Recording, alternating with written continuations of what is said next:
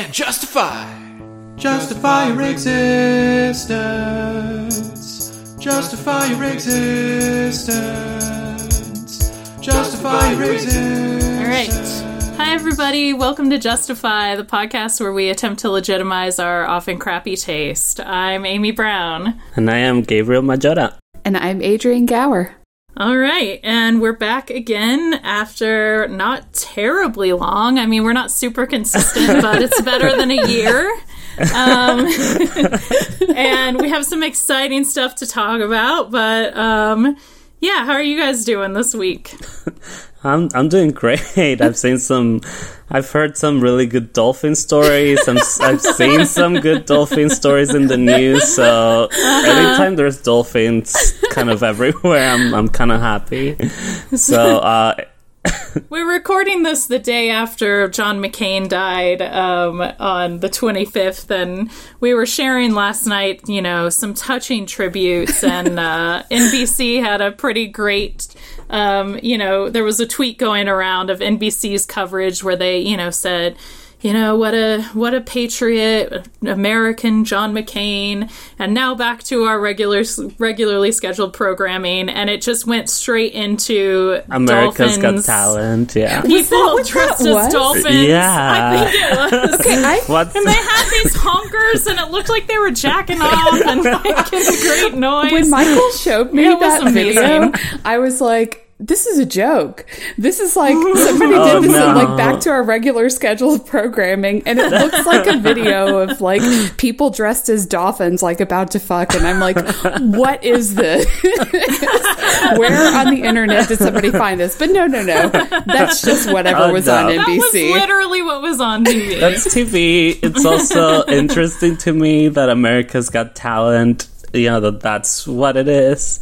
That's how we're measuring our talent. I think it says some great things about, you know, America first. Yeah, making American great. Exceptionalism. Yeah, I know. So Trump's really making America great again. Yeah.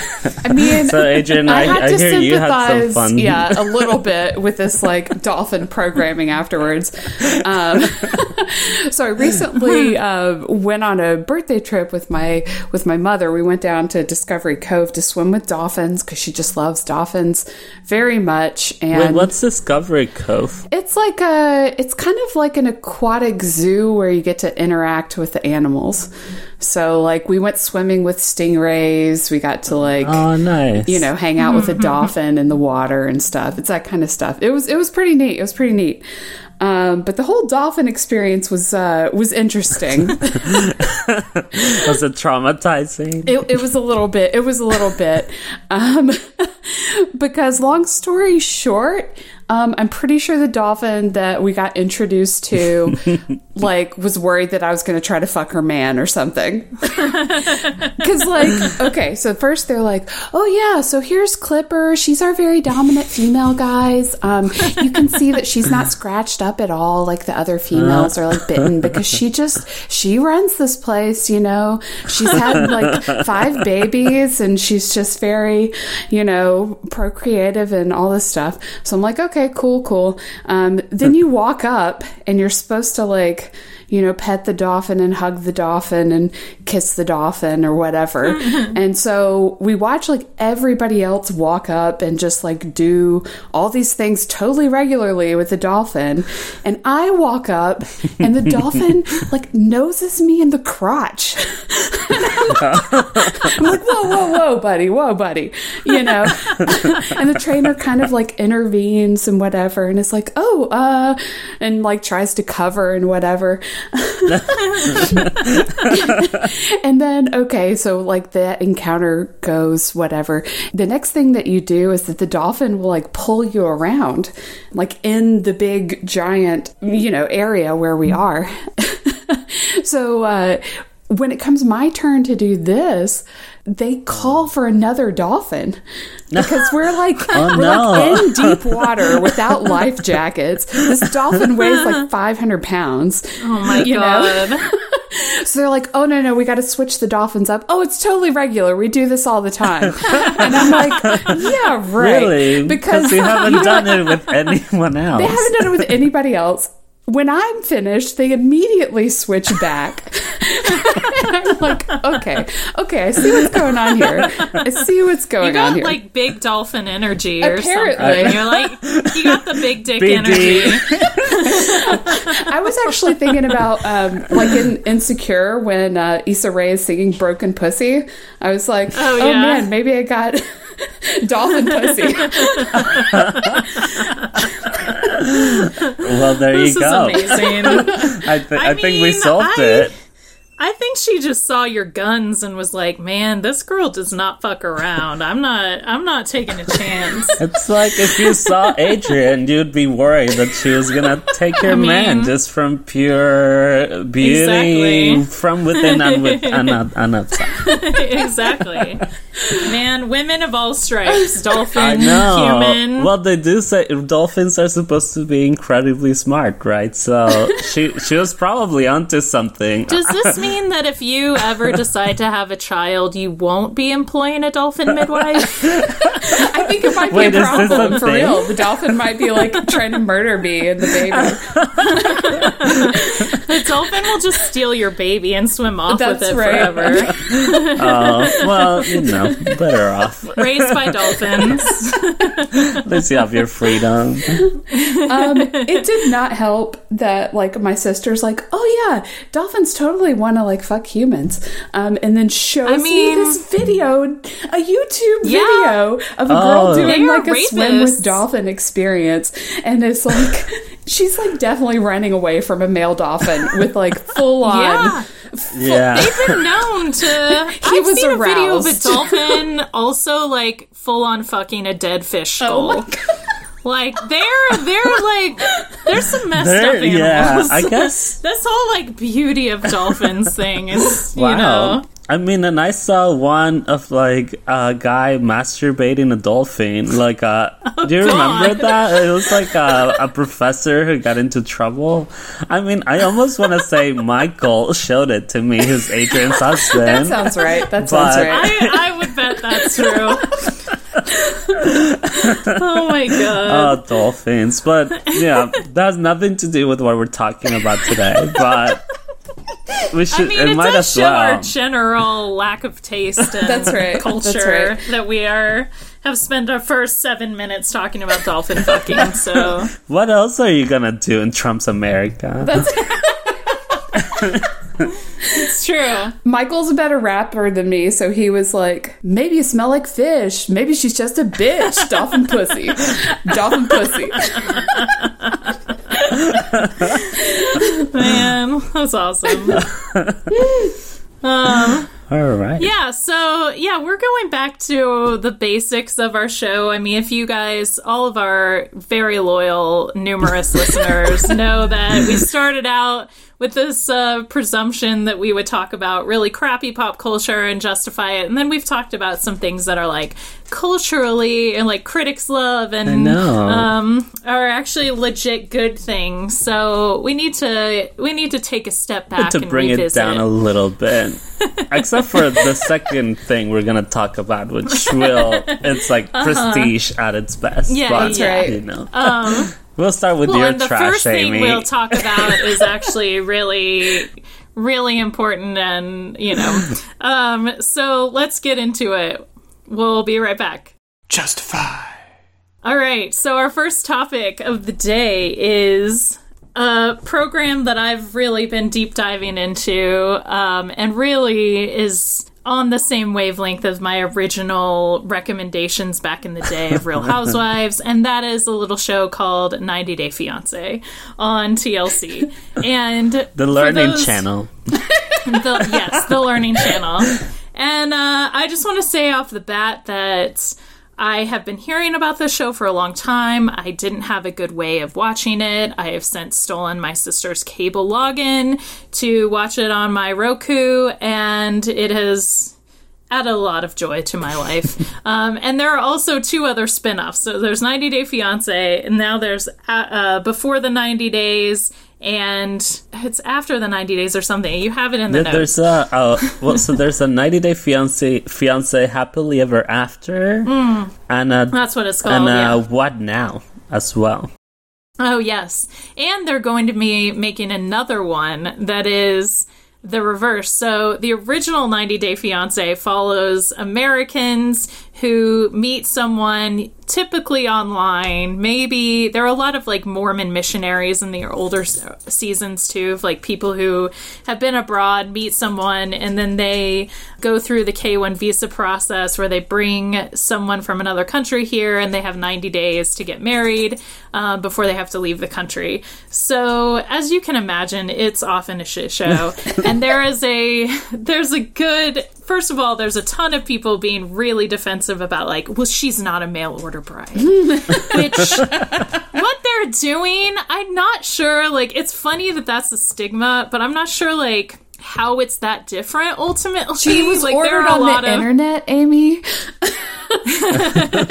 I mean, they pretend to have this like deep relationship via text before they really meet in person, which I guess is different than like paying someone, but and they do okay, so we should describe a little bit just the setup of the show. That's a good idea. Right? Okay, so of course after Amy's idea for talking about this, I had to do some research and watch some episodes, but mostly of before the 90 days, I guess it was the one I saw. But basically, it's these people, right? And mostly they do meet online. But I guess because you can, there is a particular kind of visa that you can only get in that sort of instance where you meet someone abroad and they're coming here to the US and you get engaged and you have 90 days, right, to get through the process and get married and kind of prove, right? Usually with immigration, and if you're kind of requesting a visa because you're with someone, you have to kind of prove that there's some kind of relationship. Or like not some kind, or you actually have to prove that the relationship is very real, right? So they have to show that they've actually spent real life together, but sometimes it's really not more than a few weeks that they've actually spent together in real life. So, which is great. But what I love is that sometimes like they often just like will not speak the same language. So one I saw, I felt kind of bad for this guy. It's like this white guy who's in love with this Brazilian girl who lives in like the most remote part of Brazil imaginable. But she doesn't speak any English, but they're engaged. And then they like use like a translating app to communicate even when they're in person eventually. Oh my gosh, I haven't seen those yet. Oh, that one's a gift. I'm getting to it. But so there's the language barrier issue, right? So there's all these relationships that are mostly just online, and then they meet the person and then they bring them here. Well, and there's a language barrier and there's a cultural barrier always, too. Right. Where you have people, often they might speak different languages, but one will learn English. Usually the foreigner will learn English. And there's just a lot of it teaches you a lot of interesting things about what people think the U.S. is like. And then what Americans who live in sometimes these weird places around the country, how they describe the U.S. to the person who is coming here. So I'll get into it. But Adrienne, have you watched any of this? I have not watched any of this. As with most of these like kind of shows, like my knowledge is purely through Amy. I mean, that's a pretty good source. It's true. So, but what do you think of what you've heard so far? What are some first opinions of the basic setup of this masterpiece? Okay, so my first question is like, how are they getting these people? Are they do they find somebody who's like already in this situation, or are they saying like, hey, come on the show, and then you have to solicit? No. They're usually people. I mean, it says at the end of every show, like, if you know someone going through the K-1 visa process who would like to be on TV. And they also do offer free, I think they offer, like, free travel. So there's a girl this last season that I watched, which I think was season 5. of the original Before the 90 Days, who had not yet gotten a visa. She had not yet met her fiance in real life. And he was from Morocco, so she went to Morocco for like 5 weeks to meet him. Okay. And I think that they paid for her trip over there. But yeah, they're a sad case. What's interesting though is like, it's funny because it starts out like the first season, it's like, oh, we're going to document these people. And there are Mormons and people that are in kind of like, okay, well, that's how their culture is, where you like get married really young anyway. You have babies really young. Like, that's kind of more common. There were several couples like early on that like did not have sex before they got married, and like they stayed in separate houses even, and all of this stuff, like when the person came over.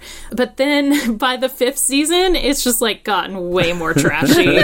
Like there's a couple that's like, clearly the girl is Russian and she's like, yeah, I'm coming here for your money. Like she like says it straight out. And the guy is like such a loser, but he like runs a medical marijuana, like he grows marijuana, and he's like, so he has a bunch of cash like all the time, and he's like, he clearly, he's also like a big guy, like he's not like attractive in the conventional sense, and he clearly thinks like, oh, I've won the jackpot, and clearly like started talking to her because she was really hot.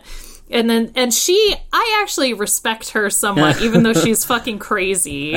And the first like episode together, she like deleted his phone, like got his Apple ID, deleted his phone, like also changed his email, like recovery. Like she's nuts. And the guy's like, haha, she's so crazy. Wait, why is she doing this? Okay, so is she worried that he's gonna like fuck some other girl? Like, what's the idea? No, she just got mad at him because he refused to buy her a $10,000 purse. Oh, okay. And Amy I respects hate it when this. they do Amy's that. like, mad game. No. Man. But I mean, she's crazy. But what I respect about her is that when she comes over and he is like, oh, so you just like me? Like, if I wasn't rich, you wouldn't be with me. And she's like, yeah, basically. And she's like, but would you be with me if I wasn't hot? That's basically what Melania said. I mean, but like, if you're gonna play that game, like play that game. Right. Like, if you're gonna get someone who's way hotter than you and out of your league, and she's clearly like, I want you to buy me things. Right. Like, you know what you're getting. Right. So you don't have to get into that. She's transparent about it. She's not like, being like using him and then making it about the money. Like it was about the money from the beginning. Right. So. She's making it transparently about the money. So, yeah, okay. I mean, when I read that, like, from Melania, I was, like, kind of like, okay, well, at least she's not trying to, like, be like, no, I'm in love with you, you know? No, please. Yeah. She's not that good of an actress. Right. If women's bodies are commodities, then, like, fucking sell it to the highest bidder. You know? God. If you're a woman who's spent all this time and money on your body and has fake tits and looks really hot, like, in that way, then do what you got to. If that's what you prioritize, man. In a capitalist world.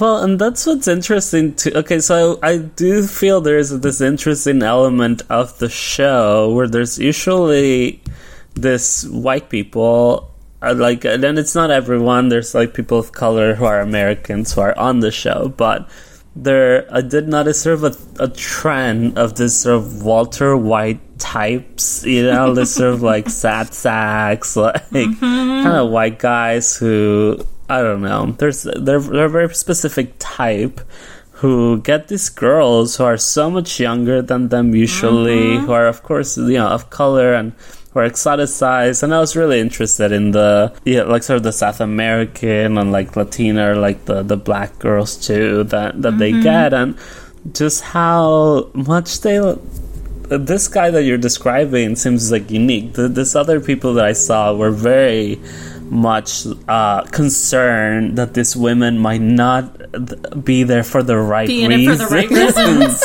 And I mean, it's just so ridiculous. And there's one girl in particular and she's with this older guy, and he's very concerned throughout the episode that she's dating that there's like another older white guy in her life, and at one point they showed him like in tears, and he's just like, if she, like, I'm willing to lose her, but, you know, like, I can't let her be taken advantage of by this other brother. guy. And it's wow. like, oh, sweetie, she knows is what not she's taking doing. And, like, I applaud her for it, you know, but it's just, and then this poor kid who's like he's probably in his 20s or early 30s, and he goes to Brazil, but he takes like 2 planes, and then he has to like row to get to this, like, upstream to get How to. did they even meet? I Like, have you no said there was idea. internet I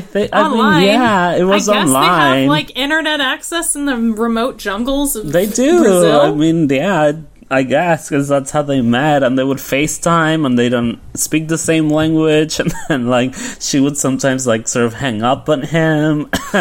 I mean, it was just, and his mom was so worried for him, and Yeah. he went to the doctor, and the doctor shows him this map of, like, basically the worst places in the world you could go, like, in terms of getting, like, a horrible Diseases or, like, disease, and parasites. yeah, and she's like, you know, here's my concern, and she shows, here's where you're going, and it's just like red. Yeah, I mean, it's my like God. a sea of red.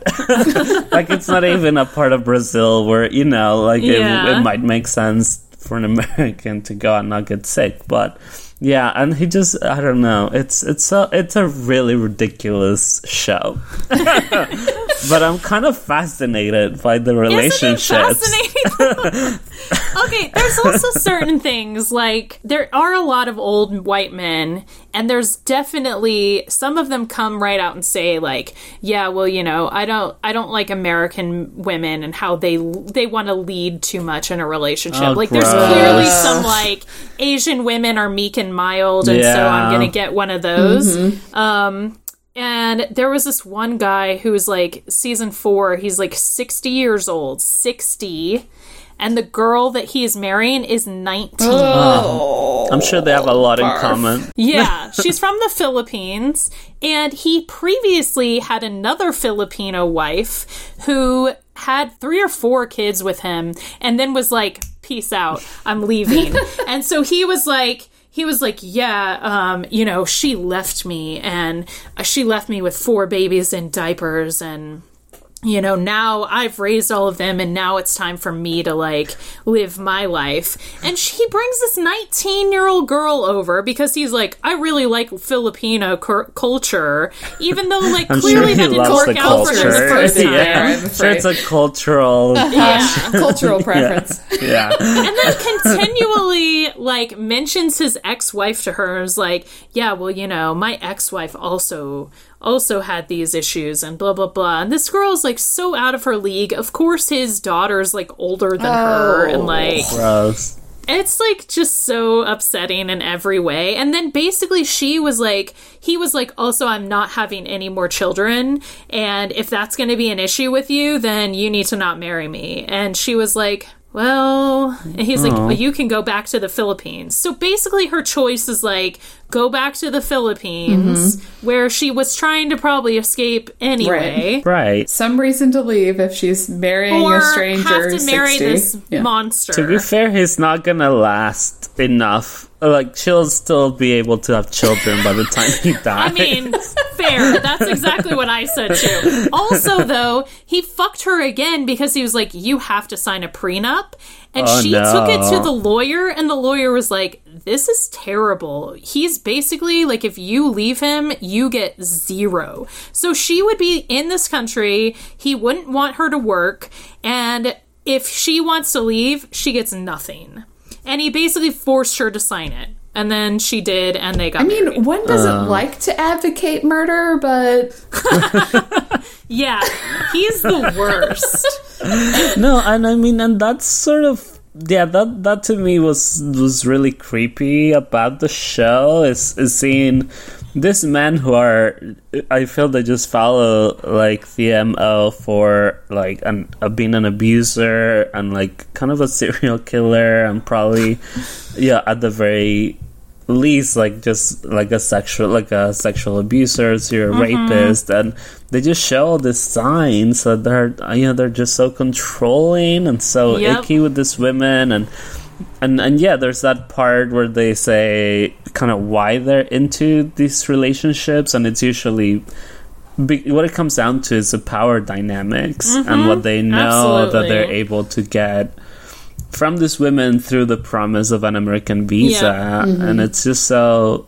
That was really icky, and I just wanted to. I told Amy the other day I was a little intoxicated, and I texted Amy, and I'm like, I'm screaming and yelling at these people on screen. I'm like, girl, get out of this, or like. Also, Joel is such a good sport. He sits next to me while I was playing, and he's just like kind of pays attention in the background, and he's just like, oh my god. Oh my god. I mean, that's kind of what it's like watching it. It is. Also, so it's not all couples like that either. Like, I think if it was all couples like that, it'd almost be unbearable after a few seasons. But, like, you do see some couples that genuinely really seem to like each other. And there's also just interesting stuff, though, when, like, there are so many warning signs, not just where there's those power dynamics, but there are so many warning signs and people go through with shit anyway. It's almost like, oh, well, I'm expected to do this and I said that I was doing this, so I have to do it. And like the power of like human delusion and that like, oh, well, this is going to work out, even though it's like clear as day that it's not going to. And all of their family.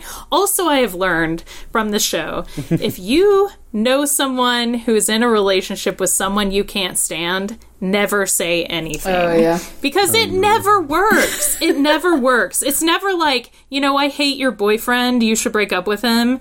Like, they're never like, wow, I'm going to give that some thought. Usually they're like, fuck you, like, I love him more than ever, and we're not friends anymore. Yeah.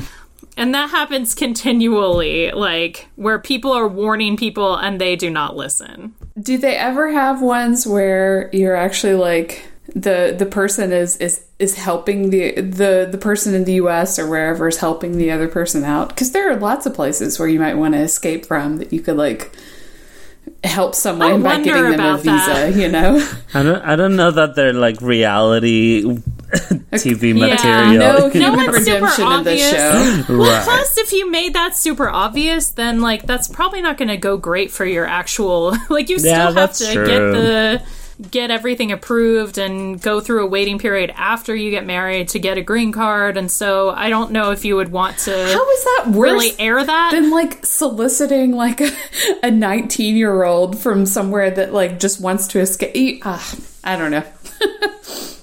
Do you also have to think the people, like, granted, right, like, I've been through the whole citizenship and naturalization process, and it ultimately does kind of come down to, like, a person, right, who's doing the interview, usually a man, and everyone in my family, we all had to do it separately, and we all had such wildly different experiences with this the immigration and agents, right, and how they treat you. And I mean, my sister, for example, had like a really horrible experience with one of them. So I mean, it does eventually come down to some guy who decides whether he thinks your relationship is worth, is real or not. It's real or not. And so I can so see, right, like some agent being like, oh yeah, it totally makes sense for a 60-year-old married to a 19-year-old, right? Like,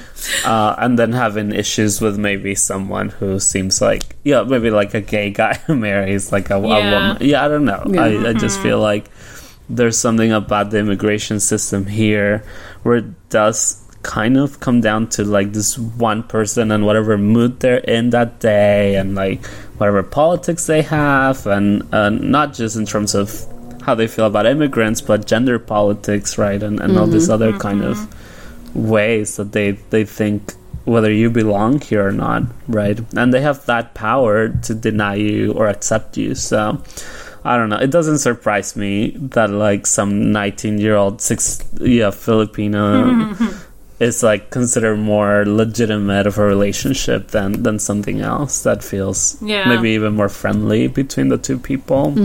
I think it's interesting too. Like, I think the show also shows all of these families that are so convinced of American exceptionalism that they think like, well, of course this person is coming here for a green card when they're not even from a country that's like, you're not fleeing violence. Like, Russia, I get leaving some, like, I don't know if like most Brazilians are just dying to get out of Brazil just cause. Like, I think it's got to depend on the person, but the assumption by Americans and all the families of these people is like, she's just coming here for a ticket, like a golden ticket into the country. And it's like, dude, the U.S. is not all that great. Yeah. Well, and it's so, there's such a lack of self-awareness that there's such an imperialist sort of ideology that allows you to just meet someone online and, like, bring them over and to, like, act as this sort of white savior, American savior to them, you know, like, if you are... I mean, then this is typical, right, that people are so convinced of American exceptionalism, but they don't realize sort of how that's so rooted in like a very US imperialist kind of ideology that is so, I don't know, it's there's something so imperialist about this, like, I'm gonna go to the Philippines or Brazil or whatever and and like feeling like I'm rescuing this person and like I'm doing them such a favor. Life. Yeah. I'm gonna take her away from her family and her support system and everything she knows, and she's gonna thank her lucky stars. Yeah, because, you know, immigrants are treated so nicely here. Right. Yeah, it's a great world here for immigrants. Know, it's a melting pot. And the other thing I will say is that, like I said in the beginning, there's interesting things about like where these people live and how it translates into them having certain impressions about the United States. So there's one kid who lives in like Iowa or somewhere really rural who he's really Christian, and he met this girl who's South African, like light-skinned black South African, on like, I think he was going to a Bible school in Australia and they met there. So he's like bringing her back, and his father is like, yeah, I don't know about this interracial marriage. You guys are going to have a lot of trouble here. And he's like quizzing her about it. And he's like, well, how is South Africa for interracial marriages? And she's like, I mean, most people, you know, like it's a melting pot or whatever. Like people intermarry all the time. And he's like, well, how are you two going to handle an interracial marriage in a country that doesn't look highly on it? And I'm like, dude, don't bring this on us. Right. Like, that's you. That's not There are us. lots of places you could go and not get a second look. Our country does not accept this. Right. How are you going to handle that? Like, and also there was one where there's this girl from Brazil who came to date this like weird dude in Florida, and she was like packing she had a tiny little bikini, and she was walking around some beach. I don't know if they were in the panhandle of Florida or somewhere, but she was like, why isn't anyone in a bikini? And it was all kind of like bigger people on the beach, and he was like, well, in America we don't wear bikinis. And I was like, that's not true at all. Like, they're giving people weird impressions of our country.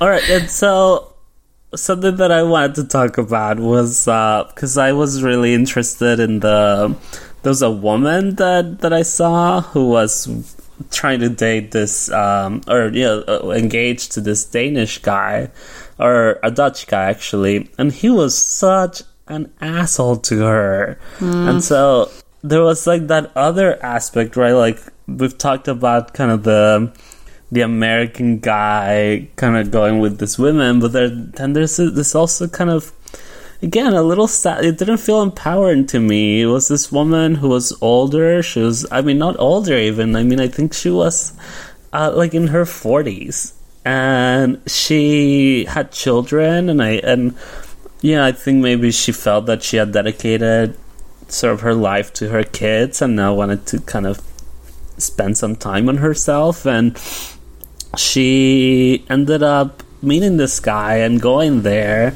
and he treated her so poorly, and he was just so clearly manipulative of her, and they got into this huge fight, and he was and you know, she comes out, and she just comes out of this restaurant like in tears because he's been an asshole to her. And then like the producer, you can hear the producer asks like, oh, do you want to go back? And she's like, yes. And so she goes back and apologizes to him, who was like being, and you know, there's like a 20-year like he's like 20 years younger than her, so, and which is fine. I just feel like he's so manipulating her because he knows that she has such a low self-esteem that he can do all this shit to her. And so I thought, I mean, and again, we can get into this gender dynamics things, right? Like where I feel like the foreign women are being taken advantage of, but that like the foreign men are taking advantage of the American women, which is so reductive. But this is how it played out, and I was just interested, you know, how you all felt about that kind of that switch, I guess, in the gender dynamics. I've seen similar ones on other seasons too. There's one in season 4 that's like an older woman with kids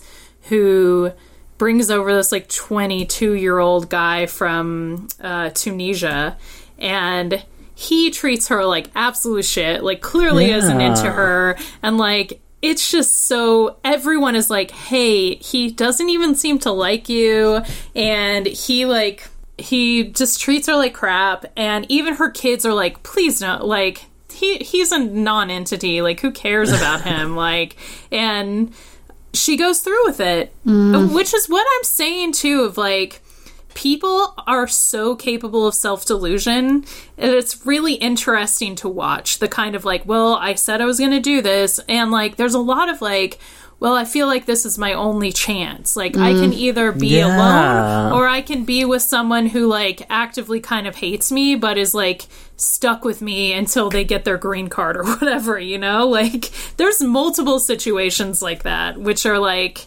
real dark. Do you think that that is reflective of the actual dynamics of these kinds of relationships, or do you think that that's something that the producers of the show are looking for and presenting? I mean, I think they do try and find people where people are going to give them drama, and people who are going to invoke a audience response of like, this person's terrible to this person, you know? I mean, they're definitely looking for that, but I also think it's just like how people are in a lot of ways. Like, and I think if you are going to seek someone, if you have, like, tried dating in the U.S. and are like, I'm going overseas, and, like, you feel like your choice is, like, someone who you barely know, who has all of these cultural barriers, like, you're putting up so many delusions anyway that it's also, like, I don't know, you might as well just go through with something that you probably know is wrong, is not good for you, but... Well, the way I felt with this woman, and it was just this one person, it was just this sense of, you know, I mean, I'm 32 years old, so I'm not too far from 40, and it's just like, how sad. And I feel, you know, as a gay man, I feel that pressure, but I cannot imagine being a woman and feeling that pressure of like, and this is someone who had clearly really bought into this idea that like after 40 you're kind of done and like you're not sexy anymore, whatever. And so she was so shocked that this sort of underwear model was into her, and she was sending him like fake pictures too. And I'm just like, I think she really felt something about the fact that she had children, right? Which I think a lot of women who have children or single like go through, and it just felt so sad to me how much we teach women that they have no value.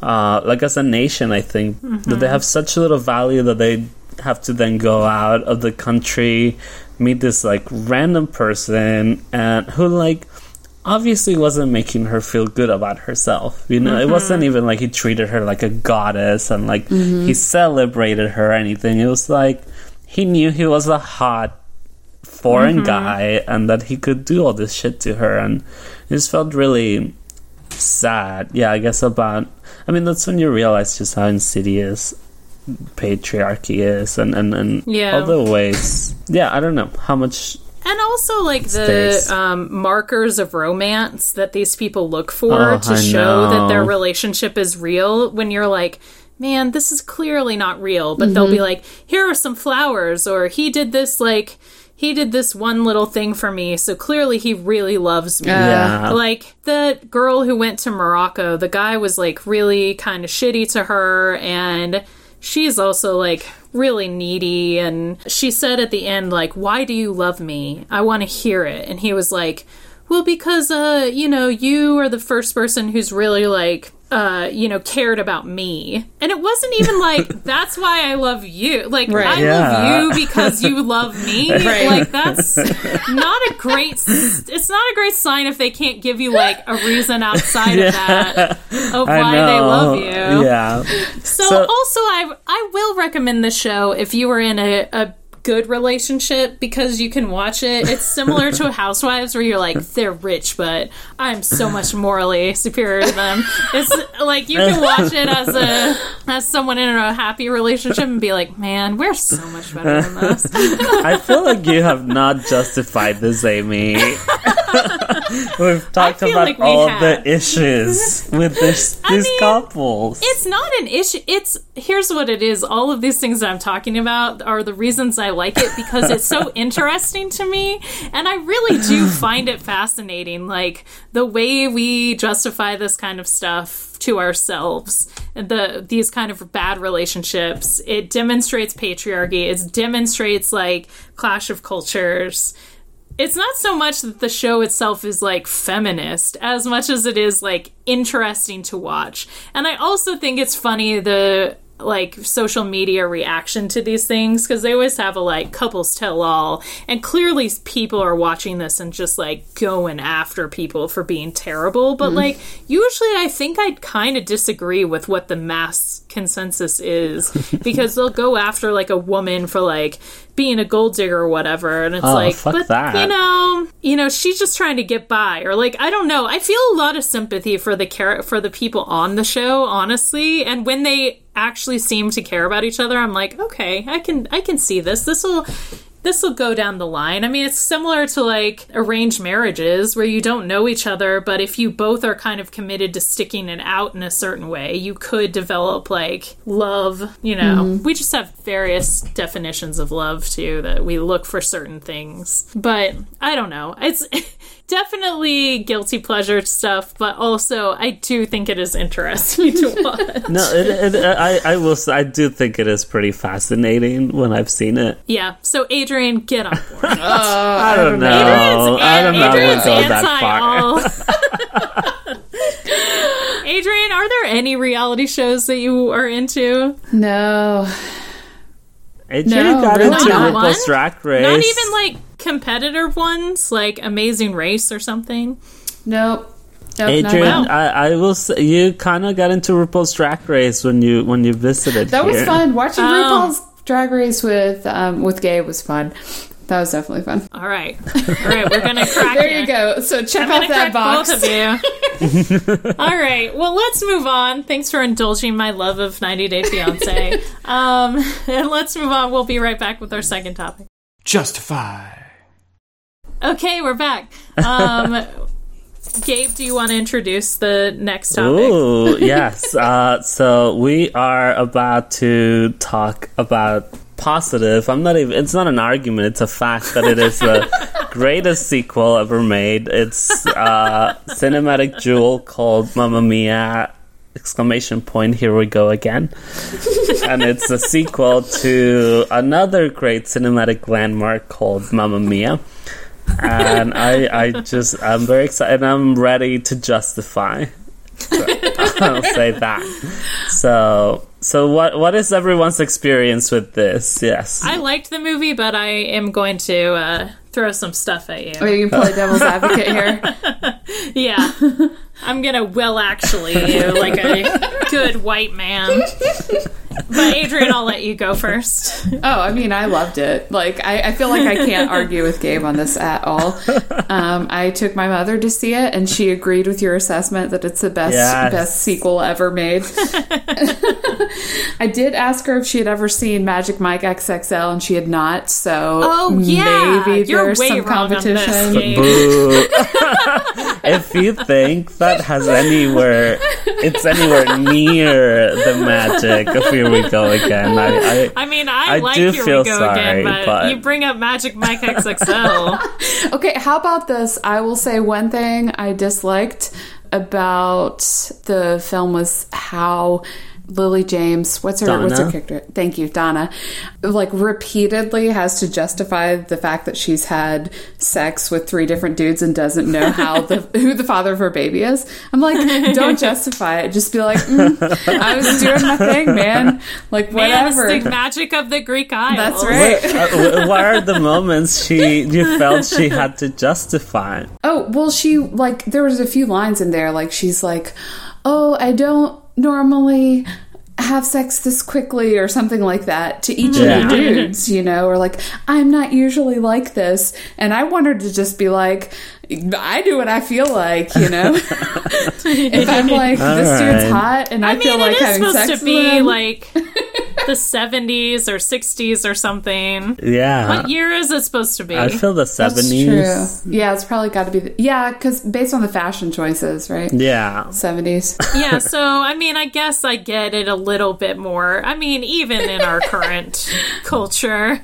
Oh, no. I understand why I do that's like all there. the jokes about, like, I want to be like her and just, like, let 3 men hit it raw, so I don't know who the father of my baby is.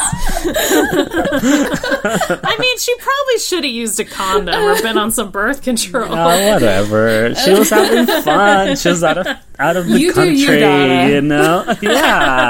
Yeah, let Donna do herself, and all these guys do her too.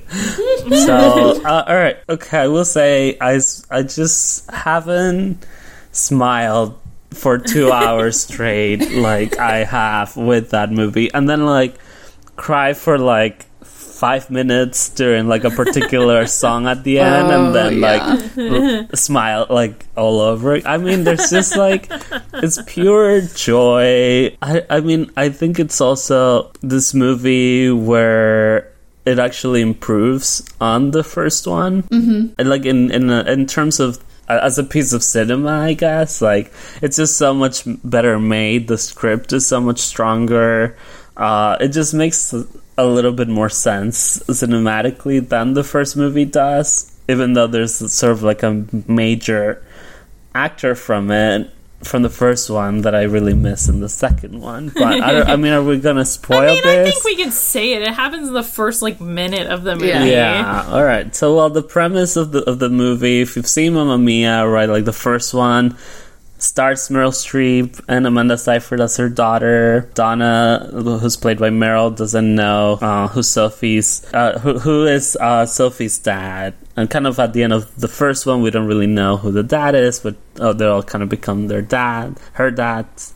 And then the second one, the premise is that Donna has died, and she's been dead for a year. So, I guess Meryl Streep didn't want to... what I read is that she told the producer she doesn't really do sequels, but that she really loved the experience of making the first one, so she wanted to be involved in some way. So the script just takes place, a year after Donna, Meryl Streep's character, has died. And then there's a flashback story, sort of the present day story is Amanda Seyfried as the daughter, kind of continuing Donna's legacy with this hotel in this Greek island, and then it flashes back to kind of Donna, her adventures of how she got pregnant with Sophie. But I just think it's such a beautiful sort of love letter to mothers and to the Donna character and to Meryl Streep in some way. And when I saw the previews the first time and I saw that Meryl was barely in it, I like knew that she had died. But I don't know. I didn't expect to be so touched by the story and to be so... I don't know, to find so much love kind of in what the first movie was just such like silly fun. I just thought there was like an emotional core to this movie and something so beautiful about mothers and about the relationship between mothers and daughters, and I thought there was also something very strong about the female bonds in this movie and about older women. I mean, there's just so much in this movie that I love. I love this movie. It's like I could watch it every single day of my life. And I think Lily James is so fantastic in it. It's like a star-making performance, and she captures Meryl Streep, which is sort of impossible to do. Right. But she somehow captures that energy and that fun that Meryl Streep brought to the first movie in such an incredibly sort of beautifully drawn out way that I don't know. I was just so happy watching this movie. I don't think I've ever been this happy at the movies. I mean, I definitely seen both of the movies. I was very happy watching them, and it's like pure escapism in terms of like, sure, I'll hang out for 2 hours on like the Greek islands and in the Mediterranean and sing some ABBA, and like Lily James is really beautiful, and the dudes are they're so sexy. that young Stellan Skarsgård dude is like not my favorite, and he seems a little rapey to me. Like, I don't know. He is not rapey. We kept. Joel and I leaned over to each other when he's like, "Yeah, come on my boat," and we were like mentioning that Always Sunny. Do you guys watch Always Sunny? I think Adrian does. Yeah. There's one where Dennis gets a boat and he's like, "Yeah, I mean, and we'll have girls on the boat, and like, you know, they'll pretty much have to put out because you know, he's like, because of the implication," and he's like. And Mac's like, well, what's the implication? He's like, you know, that we could do something really bad to these girls. And Mac's like, what are we going to do to them? He's like, no, we're not doing anything bad, but, you know, they're going to put out because of the implication. Like, that's what that reminded me of. We were both like, because of the implication. You totally read that wrong. I didn't think he was quite there, but I did think to myself, man, there's no way I would get on a boat with like a strange dude. Yes, that's what I'm saying. Right, but we're not gonna like blame Donna for getting on a boat with a strange dude. But I am saying that I wouldn't have done it. Certainly. Yeah, well, you know. I didn't trust him. Donna did, and he took her to a Greek island, didn't do anything to her, and they saved an Italian man, or like a Greek guy who was like stranded on a boat, and he gets to go to his... I mean, he was very much a gentleman to Donna. I mean, I guess the thing that makes me the most critical of it, I mean, clearly it's escapism, so I'm not taking this real seriously, but just if I wanted to play devil's advocate. It lives in this world where money does not exist. And watching it kind of like takes me out of it because I'm like, man, this life looks amazing. How can I do it? And then I'm like, oh, I can't because I don't have any money. And there's no way you're just going to go to some island in the Mediterranean and be like, oh, there's this farm. I guess I'll just crash here. And like, oh, they gave me a singing job at this little bar and now I own this place because I was nice to a horse. Like, it's just never going to happen. But, I mean, do you feel that way about like a James Bond movie? Like, oh, I guess I'll never be able to like do a car flip and you know. Well, first of all, I wouldn't care to live in a James Bond's world. I would care to live on a Greek island where I just like eat fresh fish every day and like sing songs. So it kind of just makes me mad because I'm like, I want to do that, and our life is run by stupid finances. That's like a very you problem. And I will definitely counter against this whole like money doesn't exist argument in this world, because they actually do mention the Greek economic crisis in the movie, and it's a I guess in the later point in the like early Lily James era, in the flashback scenes, yeah, but it's just like, oh yeah, I can go live here. Also, what kind of fool is what's the guy who plays Amanda Seyfried's husband? Who's like, I'm just gonna stay in New York and yeah. Well, they like, needed a are you reason fucking for them kidding to me? sing "One of Us," which is a great song from the ABBA catalog, and they get this beautiful shot of the two of them. You think they're like in New York and in Greece, and then they do the shot where they're clearly on the same soundstage, like next to each other, and it's just this amazing shot that I really love. So, no, absolutely no validity to your argument. All I want, Joel, all I want, Gabe, is to live in a world where I can go to the islands and, like, somehow make a life there. And that movie is lying to me about that being able to happen, and that's why I'm mad at it. All right, well, you problems all around. I mean, I'm going to back Gabe up and say that I absolutely loved it, and it was, like, pure joy the entire time. Thank you. I mean, I agree, but also... Well, actually... I was really impressed with, because I was like, oh, the sequel, well, they've already done, like, a bunch of the major ABBA hits, you know? But they actually introduced me to some ABBA songs that I did not know before, and was like, all right, awesome, I dig this. You know, they reprised some of the other ones from the first movie, and it was still... you know, really well done. I have to say I loved Cher singing Fernando. Yes. Why do you say that like it's something to apologize for? It's like you should be strict. Like you should have led with that. That's like the reason to watch the movie. Like I literally clapped, like silent clap when she came in. Both times I saw the movie.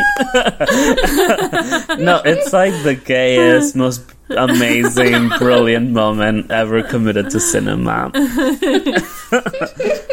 it's okay, can we have a very serious debate though right now? Oh, okay. Does ABBA exist in the Mamma Mia universe? I'm convinced no, but Adrian, what do you think? I think no. Yeah, I think if ABBA exists, then like the Donna and her like the friends Dynamos, are like ABBA. Yeah, there you go. Donna they're not a cover band. Yeah, they're a serious band. That's right. So these songs they just wrote themselves. I mean, Yeah. I mean, I think that too. And honestly, it's not like any other musical. You have to justify where songs come from. It's we all know these songs. Like, it's not like clearly because Rodgers and Hammerstein wrote them and we all love a show tune. No, ABBA doesn't exist in this world. They're just, it's Donna and the Dynamos, and, you know, they just come up with this songs on the spot. But, you know, I will say, I love that moment where Lily James is Donna. She's just broken up with this guy, and she's like, I don't know how to sing about love when my heart's broken, and then she just sings Mamma Mia, and it's like, oh my god, I freaked out. I'm like, oh my god, she's singing Mamma Mia. She's about to sing Mamma Mia. It was a big moment for me. I just want to watch this movie with you. Yes. Especially the first time when you're like, oh my god, I didn't think she was going to sing Mamma Mia. And then she did. I know, and it's like a slow version. It's like amazing. And how did everyone feel about When I Kissed the Teacher? Like when that first happened, I was like, you know, this is the moment where you decide if you're gonna like go with the movie's conceit or not. Yeah. If you're like, I'm here for the kind of like silliness and we're singing ABBA songs and, you know, because I really love the performance, but that was like one of the moments where you're kind of stretching, I don't know, you don't quite... Credulity. Yeah. So you're like, am I gonna leap in with this, or am I gonna like, you know, side-eye the movie the whole time? I leapt in. I feel sorry for the people who side-eye the movie. I mean, I leapt in too, but it's not a great song. I will say that. It's such a good song. It's not a great song. Oh my god. Okay. I mean, didn't we have a whole conversation about, like, I mean, separately, not on the pod, about, you know, the politics of student-teacher relationships and power dynamic? No, but I will say, I think it's really fun. You did. I think it's funny because I've been listening to some of the ABBA catalog, like the original songs. And it's interesting to me how Mamma Mia, both the original and the sequel, take these songs that are like so inappropriate and kind of completely wrong, and they kind of regender them and then they make them okay. Because I was reading this song, When I Kissed the Teacher, so in the movie Lily James as Donna is a valedictorian, and she starts singing this song, When I Kiss the Teacher, but it's all about the teacher's gender as she, but the original song, it's he, right? So it's this women teaching about, or singing about when they kiss the teacher. Apparently there was some controversy at the time, and like the video had like a teenage girl in a classroom actually kissing like a male teacher, and that's what I'm saying. Yeah. It's not a great song. But in the movie, they gender the teacher as a she, and it somehow becomes better or less creepy. And then in the first movie, there's this song called "Does Your Mother Know?" that if you listen to the lyrics is basically this older person who's like a younger person is flirting with them, and they're like, no, I'm not gonna, like, I know what you're doing and I'm not gonna go through with this. And the original, in the first movie and in the musical, it's a woman like Tanya, who's played by Kristen Baranski brilliantly, singing this song to a younger guy, but the original, it's two men, older men, singing this song, presumably about a young girl, and the lyrics are super fucking creepy when you do them like that. So it's very Roy Moore-esque. Yeah, it is. I love how Mamma Mia has just like taken these ABBA songs and made them less inappropriate for today. But can we talk about how great it is that I feel there's a real celebration or awareness of like female sexuality, even from women who are not usually like allowed to talk about sex in film. So you have, Kristen Baranski's one of her first lines when she sees Andy Garcia, who's like this very sexy older man. It's like, "Be still, my beating vagina." And Julie Walters is also in it, and I just love that these women who are, quote unquote, like of a certain age, who are allowed to talk about sex, or allowed to have feelings about sex, or allowed to express themselves in all these various ways. That I don't know, I really love what this movie does. You know what? Where's another great place where older women are allowed to discuss sexuality? So The Real Housewives. The Real Housewives, I'm guessing, yeah. Yeah, we've done that episode, Amy. Can we just talk about Mamma Mia? They are coded a little cougary. They do come across a little cougary in that movie.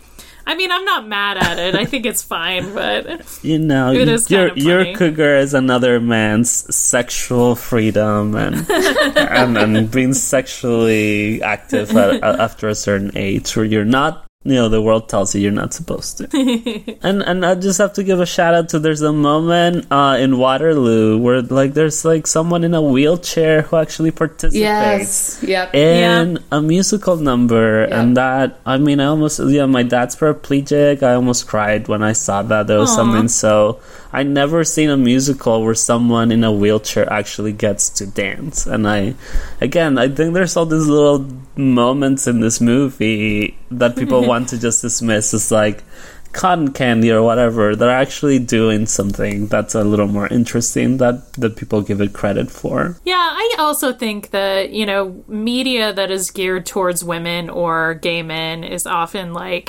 maligned as not as serious or legitimate as stuff that's geared towards men, which is more violent and superhero. And I don't get why men can have their superhero violent popcorn movies and we can't have let's go to the Greek islands and watch I people know. dance. And have lots of Like, sex. those movies get to be deemed serious. Like, there are actual Yeah. articles Oh, yeah. out there that are like, oh yeah, why Civil War was one of the best movies ever made. Not just the best superhero movies, but like Yeah. one of the best movies. Yeah. And you're like, Yeah. come on, man. They're creating that stupid, like, popular movie Oscar just to, Oh. like, I throw wanted to ask awards at you those guys- dumb... I'm glad you brought that up because I wanted to ask you guys, you know. Gabe is for- not for going to some go on a feelings Oh tear my about that. god. I'm so disgusted, but the only... What if that's the way that Mamma Mia wins an Oscar? I was going to though? say, the only Unless way Mamma I Mia will be wins. okay with this is if Mamma Mia, here we go again, wins an Oscar, but... If you just go to my Twitter, the day that thing was that I tweet only to celebrities, basically.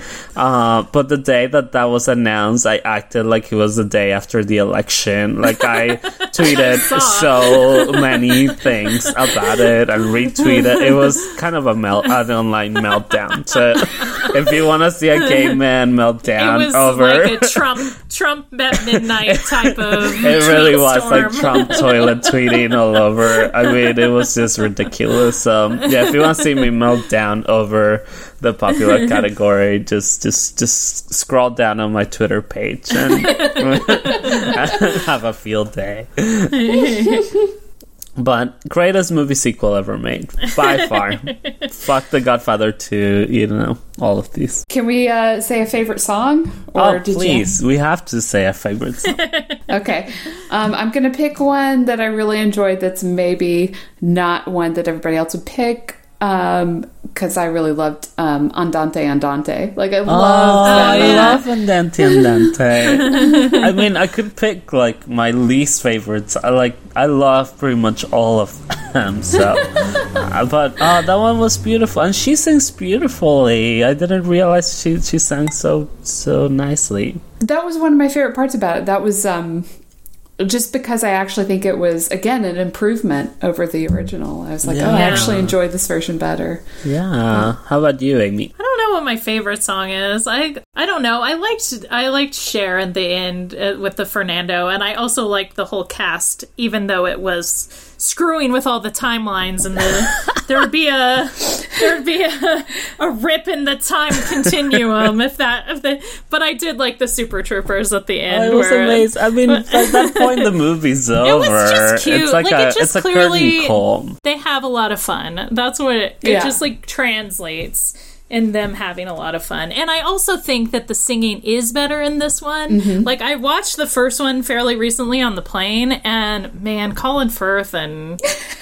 But they're not supposed to be good singers. Okay. Pierce Brosnan, they're not great. And Meryl herself is not a great singer. Oh my God. But I do think Lily James... This is Lily like... James is a much better Is this a singer friendship than ender? Meryl. I mean... Wow. She's not a great singer. I She's feel like, amazing. okay, we you can can't have be great this conversation. at everything. All right. You can't I'm be gonna the best move on at for acting the and also sake be a of our good singer. friendship. So I'm gonna pick my favorite song and ignore the just cut that from like our life, our friendship history, and say I think Fernando obviously is a highlight. I love Waterloo. I thought Waterloo was just really incredible. But and obviously the slow version of Mamma Mia, right? Yeah. One of Us, Amanda Seyfried. I love Amanda Seyfried. I think she's so effervescent in this movie, and I really love too. So I was probably about her age when the first movie came out, and so seeing it 10 years later, right? Like we're kind of about the same age, and I love the maturity that she brings to the sequel, and I really bought that. I thought that's really nice, like in terms of her acting, which I think often gets underrated. Yeah, I like her too. Yeah. Justify. All right, any last thoughts? Meryl Streep is a brilliant singer, and you're wrong if you think otherwise. But You can't be good at everything, Gabe. Yes, you can if you're Meryl. And that's it. The podcast is over. That's the last word. Okay, well, we've gone on for quite a while. Any last recommendations that people want to make of things they're watching? I mean, I'm just about to watch the finale of Sharp Objects. Me we too. have to do I know. Yes, me too. I know. Yeah. I mean, God, that was it's so good. part of why I was like, we need to finish at a certain time. Is that one up next? Insecure's really. I love I'm glad Insecure is going too. Yeah, it's great. Yeah. These are not probably things we have to justify, though. Yeah. All right, but real recommendation. All right, so I feel Sharp Objects, we've recommended it before, Yeah. right? Absolutely. Yeah. I could justify Chapo Trap House for you guys next time. Oh, yes, please do, because I can't stand those motherfuckers. Felix tweeted shit. something about, what's that dang show you like, Amy? Oh, Vanderpump. So Oh, yeah? that's my justification for Amy. It's like Felix likes Vanderpump. I mean, I will say I do follow some of those guys on Twitter, and they can be funny, but I don't know, man. It seems like a lot of... We'll talk about it for later, talk but about yes. it, yeah. But that's Controversy. Adrian's recommendation. I mean, I'll recommend... Or actually, I wanted to do an anti-recommendation. Ooh, okay. And switch things up a little bit. So... I've been watching, so you don't have to, this show called Insatiable. It's on Netflix. I'm glad you've been watching it. I watched the first episode of that. Oh my God. Tell me more, Gabe. I mean, no, it's just so, it's gotten reviews. It's been named kind of like the worst show that's the worst Netflix original. And it's just, and a lot of the attention has been on the real insidious sort of incisive kind of fat shaming or not even fat shaming, just like fat phobia, I would say, that the show has. But there's so... Kind of reminds me of our favorite show, This Is Us. Oh, I know, but if you think that's bad, like this I know. This Is Us comes across anytime as like... drag out the fat suit, then... Yeah, but I mean... So that's really important, but I'm here to say that there's a lot of other phobia. Like I mean, it's just such an ugly show. Like it hates women. I think it hates gay men. I think it hates bisexual people. Like, I mean, it's just such an ugly show, but somehow I keep watching it because it also only gets more bonkers the more it goes. Like now there's like a demon storyline. Oh, what? Yep. So we'll check back in later, but don't. This is like an anti-record. Do not watch the show. I'm watching it so you don't have to. And then really, I just want to teach it actually because it's fascinating. But no, wait, you should not give it ratings. Don't watch it. How about you, Amy? I just saw Black Klansman yesterday, Black KKK Klansman, which was really, really good.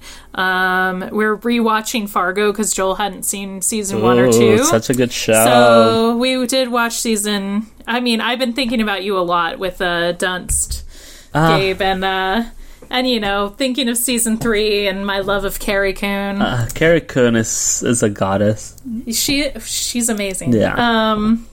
But yeah, that's about it for now.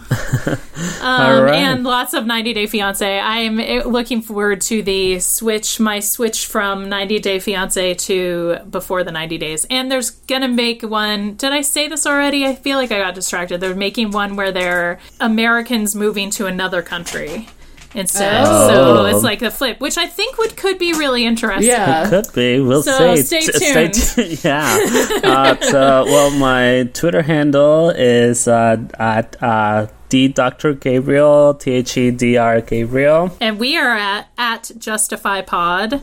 And I'm also at Amy Brownston. Adrian, do you have a Twitter? I do, but I don't really do anything on it, so we'll hold off on hit that. us up at Justify Pod. We can also be pretend like we're a real podcast and be like, hit us up on the iTunes ratings. Oh yeah, we gotta get up Leave there. a review. Leave a review. Yeah. Only positive reviews.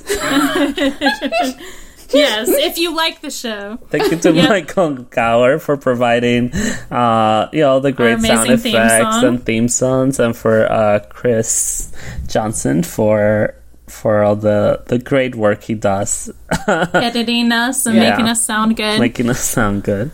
Yep. All right, well, hopefully we'll do this again soon. Thank you everyone for listening, and we're out. All right.